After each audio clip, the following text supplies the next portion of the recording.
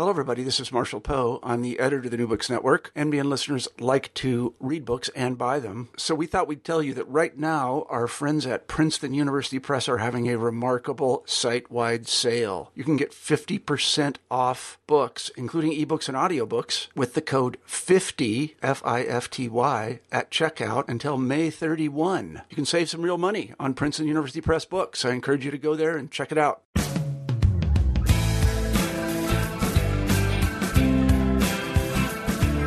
Welcome back to New Books in American Studies. I am the co-host of the channel, Lillian Barger.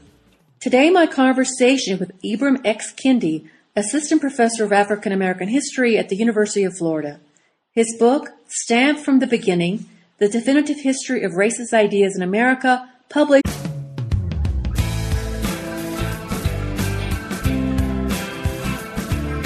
Welcome back to New Books in American Studies. I am the co-host of the channel, Lillian Barger. Today, my conversation with Ibram X. Kendi, Assistant Professor of African American History at the University of Florida. His book, Stamped from the Beginning, The Definitive History of Racist Ideas in America, published by Nations Books, is the topic of this show. Kendi provides a fast-moving narrative of racist ideas, beginning with the Puritan theologian and preacher Cotton Mather to the post-racial colorblind arguments in the age of Barack Obama. Through American history, racism has been justified by appeals to God's Word, science, nature, or common sense. He demonstrates how good-intentioned efforts to overcome racism have often helped to cement racist ideas. The ideas of segregation and assimilation have rationalized racism and have reproduced and spread in the face of challenges by anti-racist arguments. Americans have unsuccessfully attempted to root out racism through notions of self-sacrifice, upliftsuasion, and educational persuasion. Kendi argues that overcoming racism, which hides classism and sexism, will require intelligent self-interest, not altruism. Americans, regardless of color, need to realize that when Black people are free of racism, all will be free. Here is my conversation with Ibram X. Kendi. Now let me introduce you to the author, Ibram X. Kendi. Ibram, welcome to the show. Glad to be here. Thank you for sharing your thoughts with our audience. You have written a very large book, but before we get into it and discuss the ideas in the book, tell us about yourself, your background, and how you came to write Stamped from the Beginning. So I'm an assistant professor of history at the University of Florida. And I think ever since I started trekking towards academic writing in the academy, I've always been interested in dissecting and understanding racist ideas, but I didn't necessarily know it. And I began to realize my interest in this area when, after my first book, which was on Black student activism in the late 60s, I decided to write a book on the origin specifically of Black studies. And I not only wanted to sort of show what students were fighting for in the late 60s, but I wanted to show what they were fighting against. And they considered the academy for scientific racism to be endemic, which is why they demanded something completely new, which was Black studies. So that was sort of my start into understanding and researching racism itself, or racist ideas. It really started with scientific racism, and then it blossomed into racist ideas in general. Now, your book is full of people and ideas, and many of the people that you talk about and discuss are people that no one really today considers racist. People that we would think we're fighting against racism. But you show how sometimes inadvertently, even out of good intentions, people would end up underwriting racist ideas in a sort of roundabout way. Now, before we talk about racism, which is a big word today, how do you define racism? The book primarily is on racist ideas, and I distinguish a racist idea from a racist policy. And both, I think when people think about racism, they're typically thinking about both racist ideas and racist policies. But I define a racist idea as any idea that suggests any racial group is inferior or superior in any way. Now, the question that I asked early on about the fact that you name a lot of people that we don't really consider racist, but they were carrying racist ideas. The question is, can black people be racist? Yes. That's not really in vogue right now to say that. No, it's certainly not in vogue because of the political context. And you had a situation in the 1960s, specifically in which civil rights and black power activists, more specifically black power activists, started challenging Americans as racist. And then conservatives decided, specifically in the post-civil rights moment, to state that no, black people were actually the ones being racist. And then those black people then stated, no, black people cannot be racist. And that sort of argument has gone back and forth ever since. And so I'm not really talking about the racism that conservatives beginning in the 60s were talking about was anti-white racism, and whether black people can be anti-white racist. My book is primarily on anti-black racism. Can a black person look at a black person who comes into their store and applies for a job and assumes that black person is lazy because they're black, and then not give them a job because of that? Yes, and that happens. Okay. Now, people have always shown preferences for their own group, or people who they look like them or who think like them or come from their own ethnic group. So this idea of excluding difference is sort of been there for millennia. Mm-hmm. Is racism that you're talking about, or the kind of racism or racist ideas, are they specifically modern ideas? And how do they differ from, ancient people differentiating between themselves and the other tribe? Certainly. So, racist ideas are modern inventions because race is a modern invention. And so before, and race, distinguishing people via the races is a modern invention. Before the modern world, of course, you had people who were distinguished by what we now call ethnicity. You had people who were distinguished by gender, by religion, by class. And in almost all of those cases, specific ethnic or gendered or class or even sexual groups considered their group to be superior, judge that other group from their own standards, and thereby judge that group to be inferior. So certainly hierarchies and human hierarchies is not new. And race is just the newest form of creating human hierarchy. Okay, one of the things that you really emphasize is racism as being sort of the fundamental, bottom line way to differentiate among people in our society. And now a lot of feminists would argue with you and would say that actually gender or sex, female subordination to males, that hierarchy, that gender hierarchy, is more fundamental and they're earlier, and that racism is actually built on that. Well, how would you respond to that? So actually, I don't believe that race is the fundamental way that we distinguish people in American society. I think it's one of many ways, and gender, of course, is one of those ways. In the book, I talk about gender racism, which essentially is the intersection between race and gender, and the ways in which those intersecting ideas are utilized to demean black women or black men or even white women. Nor do I think class is the principal distinguisher, just like I don't think race. I think they're all interconnected. Okay, great. No, I wanted to ask you now, since science is such a big part of your argument, modern scientific ideas that really undergirded racism, what are some of the ways, can you talk about some of the ways that science underwrote racism in trying to explain evident, just surface differences? Scientists came up with all kinds of theories about why African people were inferior to Europeans. Can you talk about some of those theories? So sure. So in the United States, in particular, the first major scientific theory that demeaned black people is what I call in the book physical assimilation, which essentially meant that the original humans were white. Black people had became black when they moved to hotter climates. And so the way to basically make black people better, because to be white was to be better, was for them to move to northern, colder climates. And that would then solve the race problem, because the race problem is basically the black problem.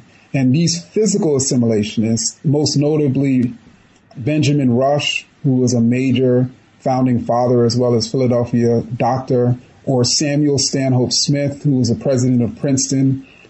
These are the type of people, or even the founder of some of the Boston intellectual associations. I mean, this theory was very predominant in the first 30 years of the United States.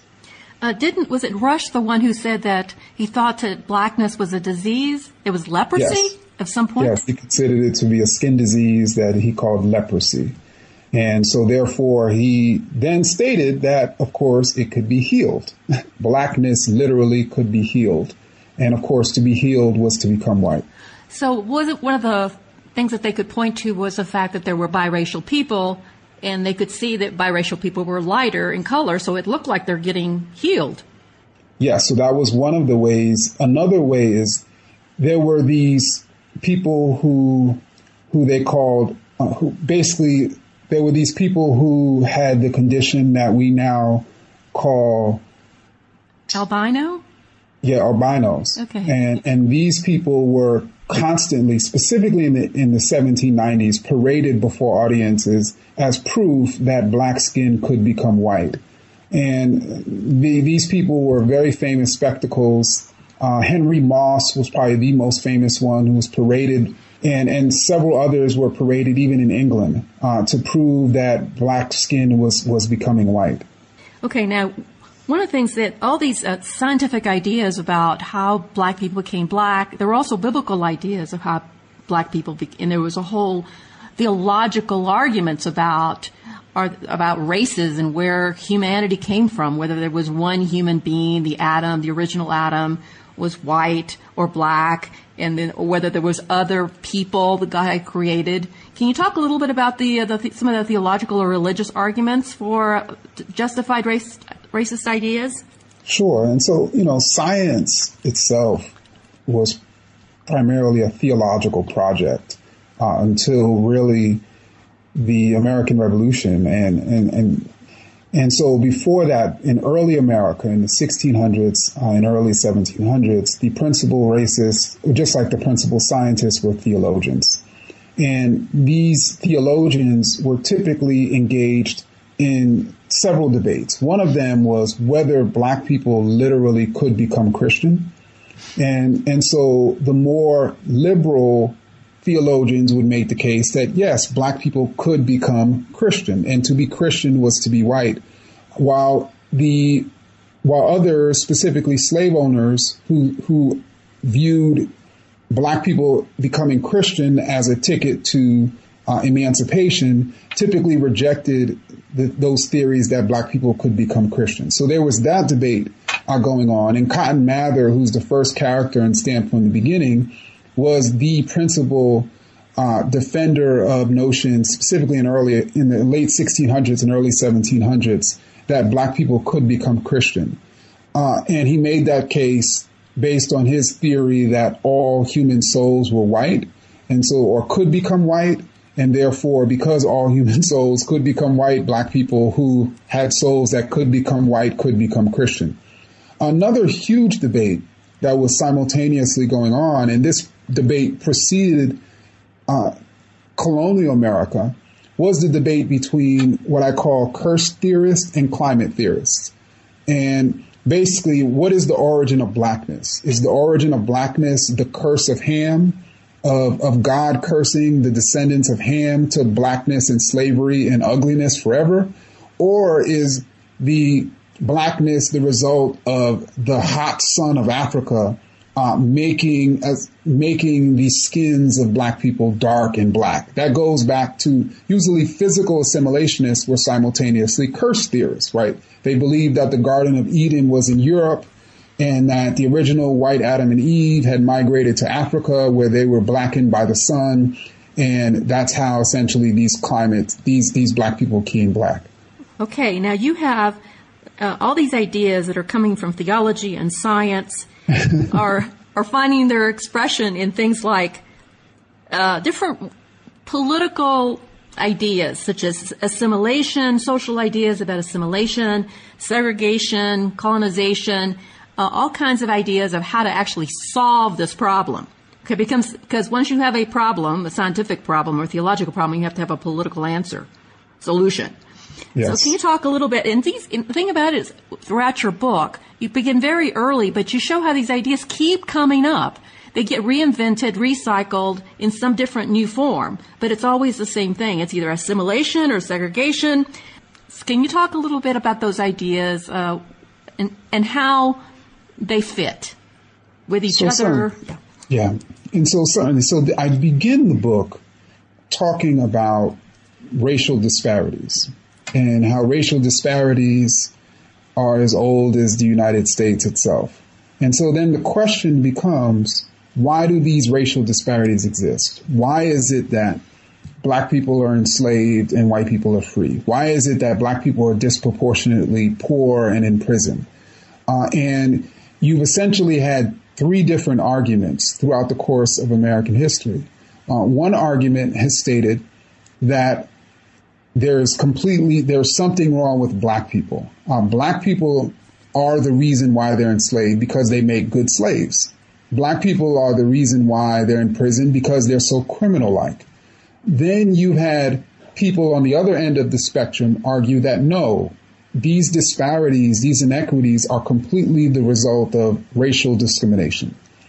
And then you've had people in the middle who argue both, who argue that, yes, you've had discrimination, racial discrimination, but this racial discrimination and this history of racial discrimination has made black cultures, black behaviors, even black bodies inferior. That's the legacy of them. And so it's both their behavioral inferiority as well as racial discrimination that is causing these disparities. And so I show throughout the book these three arguments constantly at play, determining, of course, American policy.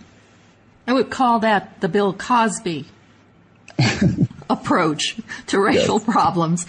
Okay, so at the same time, you're also talking throughout your book about anti-racist ideas and anti-racist and sometimes semi-anti-racist projects such as anti-slavery, abolition, uplift persuasion, educational persuasion. There's been all these programs or projects by different people to try to solve the problem of race in America. Talk about those a little bit. Well, going back to what I just stated, and if you believe that the problem is black people, then completely black people, either their genetics or that they're genetically predisposed to inferiority, then you'll say there's no way to solve this problem. Or if you believe that they're culturally wrought, then your program to solve the problem will focus on improving or civilizing them. If you believe that the problem is fundamentally discrimination, then your solution will be to eliminate discrimination. If you believe that the problem is both discrimination and the inferior behaviors of black people, then you're simultaneously, as abolitionists did, challenge slavery, but then simultaneously try to civilize black people.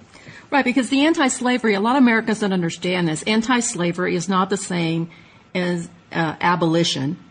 Mm-hmm. And even abolition is not the same as anti-racist. Exactly. And they're all, they're all kind of fitting together. Anti-slavery was basically an economic project. We just don't think slavery is good for the economy. Yes. And for our society. Abolitionists wanted a quick and overnight overturn of slavery, but they didn't necessarily mean that black people were equal. Yes. William Lloyd Garrison was a perfect example. He was the third major character in the book, the most famous white abolitionist in history. And though he was radically supportive of immediate emancipation and one of the first people to articulate this and defend this, he simultaneously, when emancipation came, thought that Black people needed to be civilized before they can gain their civil and voting rights. He believed and spent his career arguing that slavery had literally imbruted Black people. It had literally made these people into brutes. And that's why they need to be civilized before they can be equal participants in American society. I want to ask you about that, the statement you just talked about. If we seem to be we believe in sort of social construction of people, that if you take a child and you raise them, and you don't teach them, you don't educate them, you basically abuse them, what you're going to get is not the best of a person. They're fully human, but you're still not going to get the best out of them. So are you saying that social construction is something that's been used, it's actually a racist idea? So it could be. And I guess what I'm saying is that as an historian, this to me, like, as an historian, the question of whether Black people had been imbruted by slavery, whether the 4 million Black people who were freed in the 1860s were inferior to the 5 million poor whites, let's say, in the South. The way we would answer that question is to study freed Black people in the 1860s. And when we look at the studies of who they were and what they were doing in the mid 1860s, we see that they were widely admired. And it was quite surprising for many people who were coming down south that these people were so educated, that they were so able to create schools and jobs, and they were so able to create independent sort of farming communities without the assistance of others, that they were doing all of these things themselves. Then they, of course, went on to become politicians and all of these other things that they were able to do. And so to me, the evidence that slavery had not made Black people into brutes is pretty clear when we look at what Black people did in the late 1860s. Yeah. I guess I'm not insinuating that they were brutes. Oh, no, I understand. It's just, you know, what you put into a person is what you end up getting back. So What you're saying, there was a strong enough culture within slavery, among the slaves, that they were able to hold on to a lot of important traditions that helped them after they were freed. Precisely. And what's ironic about this discussion is that some of the people who would claim that slavery wiped out African American culture and just, totally destroyed these people as people, simultaneously enjoy cultural products that Black people created during slavery. So it's an interesting sort of contradiction, but I don't think people realize that nearly every aspect of African American culture was created during slavery. Okay, now you divide your book up into several sections that are actually in people. You use different people to really talk about periods of history. And your first period that you talk about is early America, and use Cotton Mather is sort of the symbol of that. And you were talking about key ideas within the Enlightenment. We think of the Enlightenment as being very progressive and anti-racist and liberal against, of course, the very racist, oppressive religious ideas, which I think there's probably, a little bit of truth in all of that, but there's a lot of not so true. So can you talk a little bit about John Locke, which is the father of liberalism, who, is held up over and over again as this really hero because of his work. Can you talk about John Locke's view on race? So first I'll talk about John Locke's view on slavery. Okay. And John Locke was very instrumental in the development of the British slaveholding empire in the 1670s and 80s. He was a colonial agent for one of the most powerful lords in England. And in the book, he's well known as helping to write the Constitution for the Carolinas, which essentially gave masters absolute power over their slaves. But he is also well known for his writing of what he called his idea that humans were born with a blank slate intellectually. And so, of course, that's a very radical and progressive idea going against generations of thinkers who claimed that people are basically born with intellect or without intellect, right? But whenever in his books and his writings, usually when he would articulate this blank slate, he would simultaneously call it a white paper. And the reason why I speculate, because of course this is pure speculation, he was calling this blank objective slate white paper at the same time that Robert Boyle and Isaac Newton was calling light white. And at the same time that others were calling beauty white. And so basically notions of objectivity during the scientific revolution as it transitioned into the Enlightenment era was typically colored white. And I use sort of John Locke as an example. And so that's how there were all of these connections between white and light and Europe that gave birth to the Enlightenment era. Now, Locke also believed, I think this is correct, that parents' relationship to children, the parents were not absolute rulers over their children, even though he's saying that white people can be absolute rulers over black people. So that's kind of interesting. I'm not going to talk about Cotton Mather right now because you did talk about him, but I want to go on to the second person that you use sort of as a figure of a particular era, and that's Thomas Jefferson. And we have to talk about Jefferson because he is such a heroic, mythic hero, figure in American history. What were the contradictions in Jefferson? And there were many.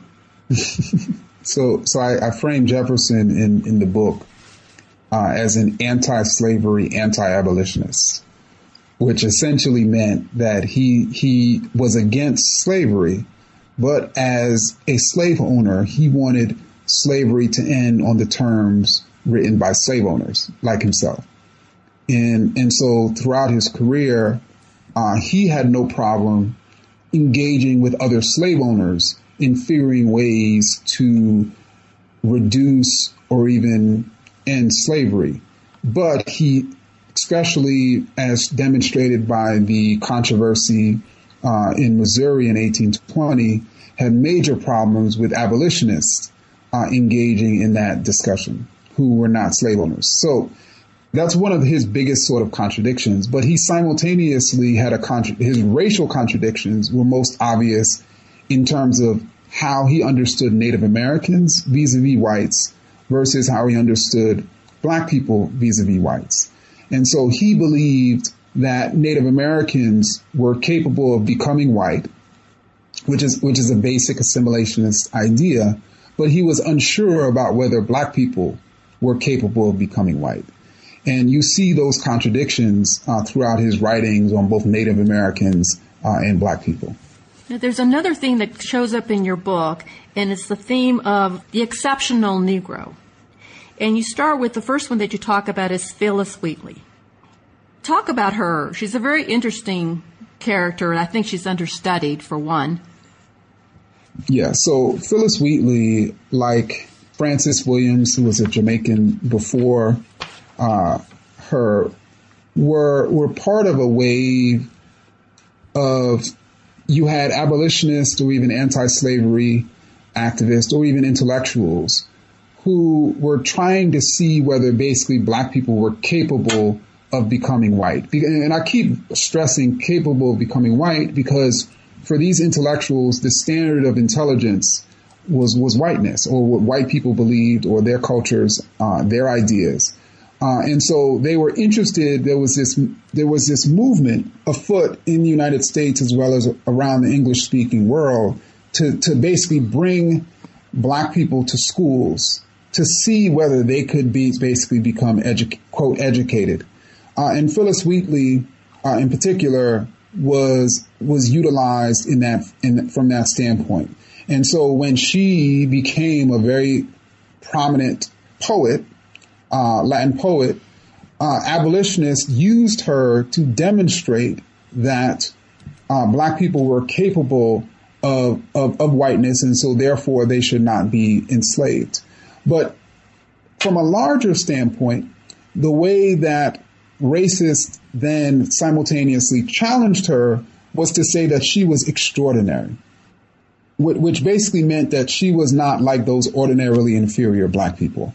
And so that's why you long had these spectacles of these amazingly talented, from the standpoint of white people, figures who white racists then turned around and stated, oh yeah, they're nice, they're talented, they're great, but they're truly extraordinary.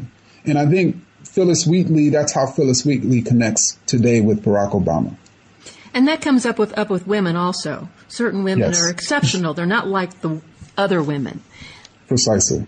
So the first half of the 19th century, racism is driven by scientific ideas, theological ideas, but also I think a huge role for economics being a huge motivator. I think when I'm reading about Jefferson, all I think about is money. That all his philosophizing about race and what it meant really came down to he didn't want to lose his wealth. And I had the same reading. And so I think, we can all talk at home in our houses or even in our writings about the bad things, let's say, our businesses are doing, right? But we never say that, right, when we go to work because we're so invested and so interested in making money. And I think it was really that simple for Thomas Jefferson. While others were able to take that step and say that, no, this is my moral conviction. And so I'm willing to sacrifice myself financially in order to further this moral conviction of anti-slavery. Now we get into the third period to talk about, which is the period of William Lloyd Garrison. And you've talked a little bit about Garrison already. His strategy for abolition, his strategy was moral suasion. He believed that if he just showed people how bad slavery was and how bad it was for them, white people, that it was bad for white people to have slaves because it compromised their virtue, that he could convince people to give it up. Why didn't it work? Or did it work? I think that it did work in the sense that William Lloyd Garrison, even more popularly Harriet Beecher Stowe and her Uncle Tom's Cabin, and many other traveling abolitionist speakers and teachers did shock many Northern Americans and even some Southerners into going against slavery. However, their strategy for doing that was deeply racist. And so that's how you can have a nation that ends slavery, that abolishes slavery, but has not even began the discussion about abolishing racism, as what happened in 1865. Because, again, to claim that slavery had literally imbruted Black people, had made them inferior, is to say that Black people are inferior as a result of slavery, which is to say a racist idea. And to make people come against slavery based on that idea, of course, they're going to hold on to that idea when slavery is no longer around and you're trying to create an equal society. One person that you bring up in this section that I was really so sad about was David Walker. You talk about David Walker and that even him, who we think of as such a champion of Black people, his ideas were also infested with some racist things that were in there. Can you talk about David Walker and why he's such a disappointment in your book? So I think, well, let me just say generally that, ideas, people can have many different ideas. So people can have both extremely racist and extremely anti-racist ideas. The beginning of a speech could be extremely anti-racist. The end can be extremely racist.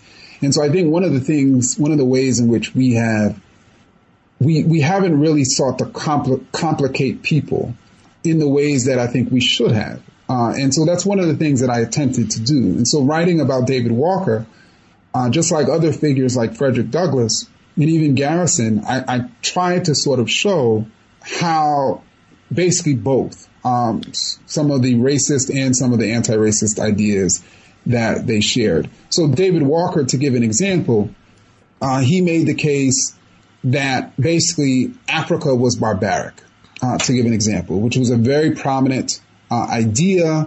He argued that God had basically cursed black people or Africa, and that's why it became so barbaric. And so that was one of the racist ideas that he uttered in his appeal in 1831, as well as some other ones. But of course, that idea was deeply racist. Well, one thing that was really distressing about this point in your book is how pervasive these racist ideas are, how they sneak up on us, how they're intertwined with other positive ideas, that it's hard to differentiate. They're all kind of in there together. And it made me think that it's so deep in our psyche, so deep.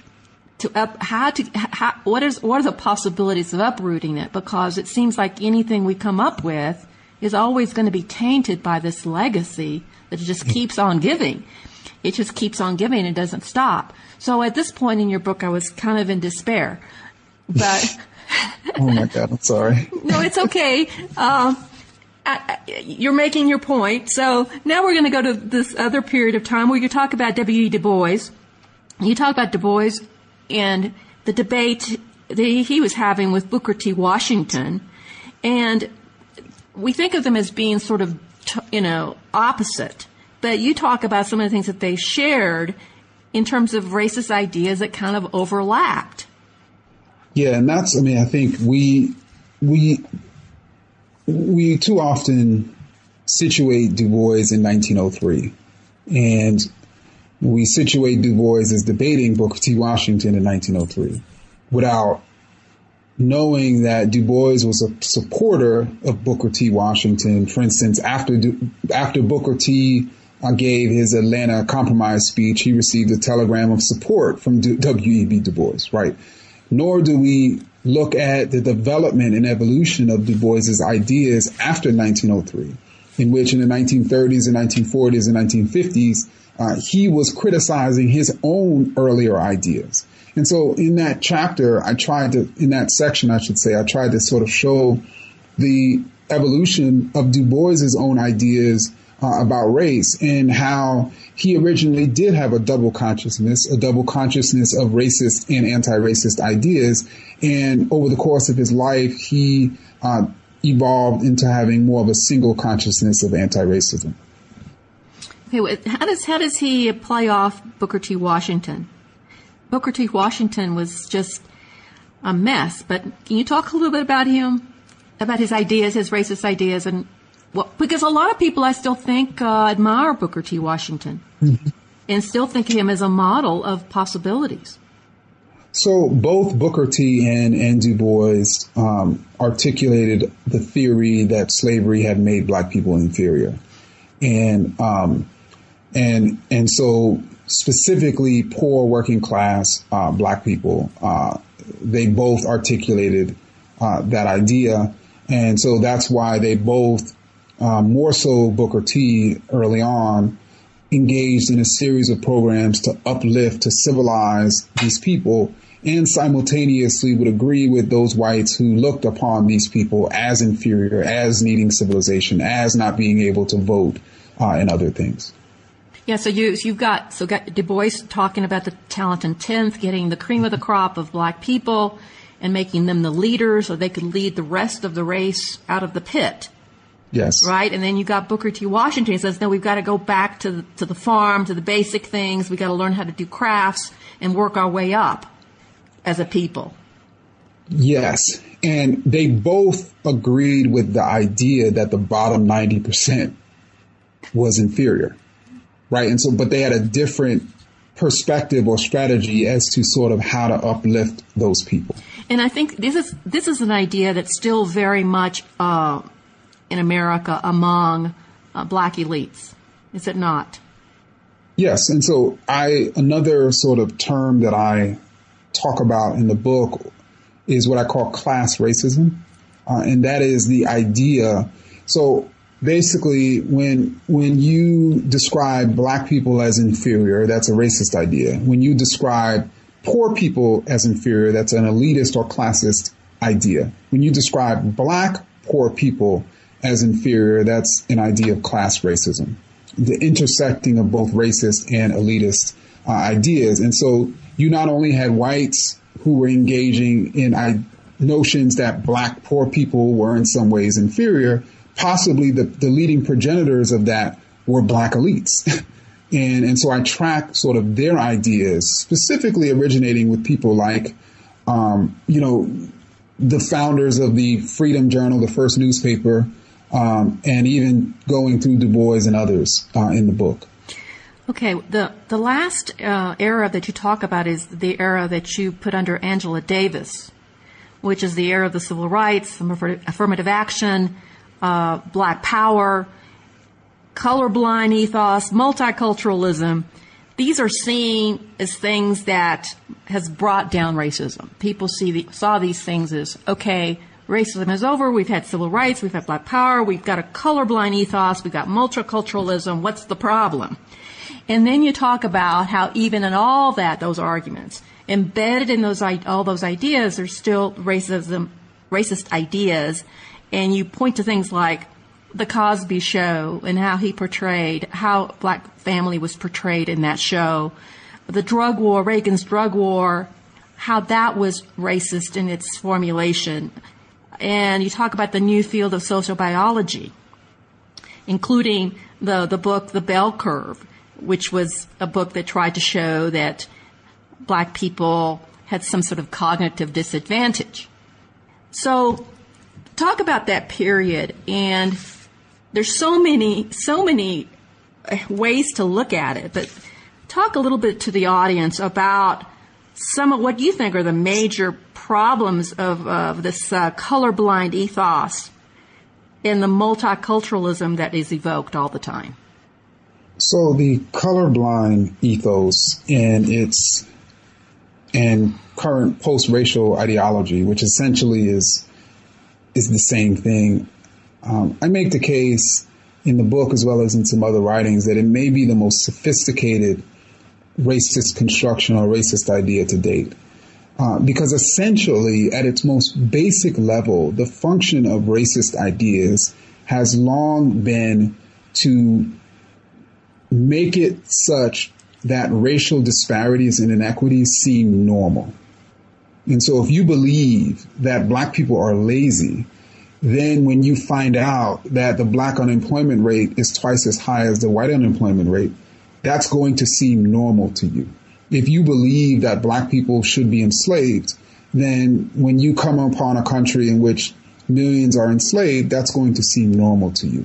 If you believe that black people are criminal or black communities are more dangerous, then when you find out 40% of black people, 40% of the prisons are filled with black people, that's going to seem normal. And so post-racial ideology and color blindness essentially states that racism, racial discrimination, of course, is no more. And these racial inequities that persist, these racial disparities that persist are normal. And the only way that they can be normal is for us to believe that there's something wrong with black people. Okay, Ibram. All right. The problem with all this, of course, is we have a black president, Barack Obama. He's wonderful. Mm-hmm. What's wrong with that? How has Barack Obama's presidency helped black people or not? How how does he fit into this mix? If America is so racist, well, how can they elect a black president? I'm playing the devil's advocate here. Well, I think we, unfortunately, we don't look at either the history of American politics to say that, well, before Americans elected a president, they actually elected a senator. And before they elected a senator, they elected a House of Representatives. And before they elected a House of Representatives, you had white people who were able to elect mayors and city councilmen. And so it's a long, really, trajectory. So that's one side. The other side is that it's hard to sort of state whether Barack Obama's presidency has helped black people. I mean, it's just such a huge and loaded question. Is that not a racist question? Because it assumes that Barack Obama somehow has to carry the weight of his entire race, or that he belongs to some race that he has to symbolize. Is that not already a racist question? The aspect of it that is racist is the idea that Barack Obama represents his race. And so I think that's one of the reasons why you have a situation in which when white people do wrong, since they're not representatives of white people, their wrongness is not generalized to say what's wrong with white people. The same thing, but with black people, it's different. Since individual black people, especially prominent black people like Barack Obama, represent, quote unquote, the race, everything they do is measured against blackness. And so, but I'll also say that I think it's not surprising that post-racial ideology, probably the most sophisticated set of racist ideas in history, emerged during the black presidency. I mean, it builds on each other, right? And of course, it literally did build on each other, because the original theorist of post-racial ideology would make the case, now we have a black president, this demonstrates that we're in a post-racial America. Right. It seems to be he's an exceptional Negro. He can be he's exceptional. Why can't you be like Obama? Exactly. And so that's what black elites as well as non-blacks say to poor and middle-income blacks. He demonstrates that racism is no more. Okay. Now, one thing that you argue, and we've talked about black people, which is the center of your book, but you talk about how racism hurts white Americans. Can you talk a little bit about how racism has hurt white Americans? Because we hear a lot about white privilege today, which makes the assumption that white people are not hurt by racism. They're actually helped by it. So I think the easiest way to answer that question is when we look at it historically. And so, clearly more and more scholars are beginning to study poor whites during the enslavement period, and how their wrenching poverty was directly connected to the riches of white slaveholders. And scholars are also beginning to show the ways in which Jim Crow laws, specifically voting laws, disenfranchised poor whites as much as, or nearly as much as it disenfranchised poor blacks, and that these laws emerged in the 1890s to break up a coalition of working class and poor progressive whites and blacks. We also know that you have a person who has stood in the forefront of the most recent affirmative action case is a white woman. We also have studies that show that affirmative action has helped white women more than any other racial/gendered group.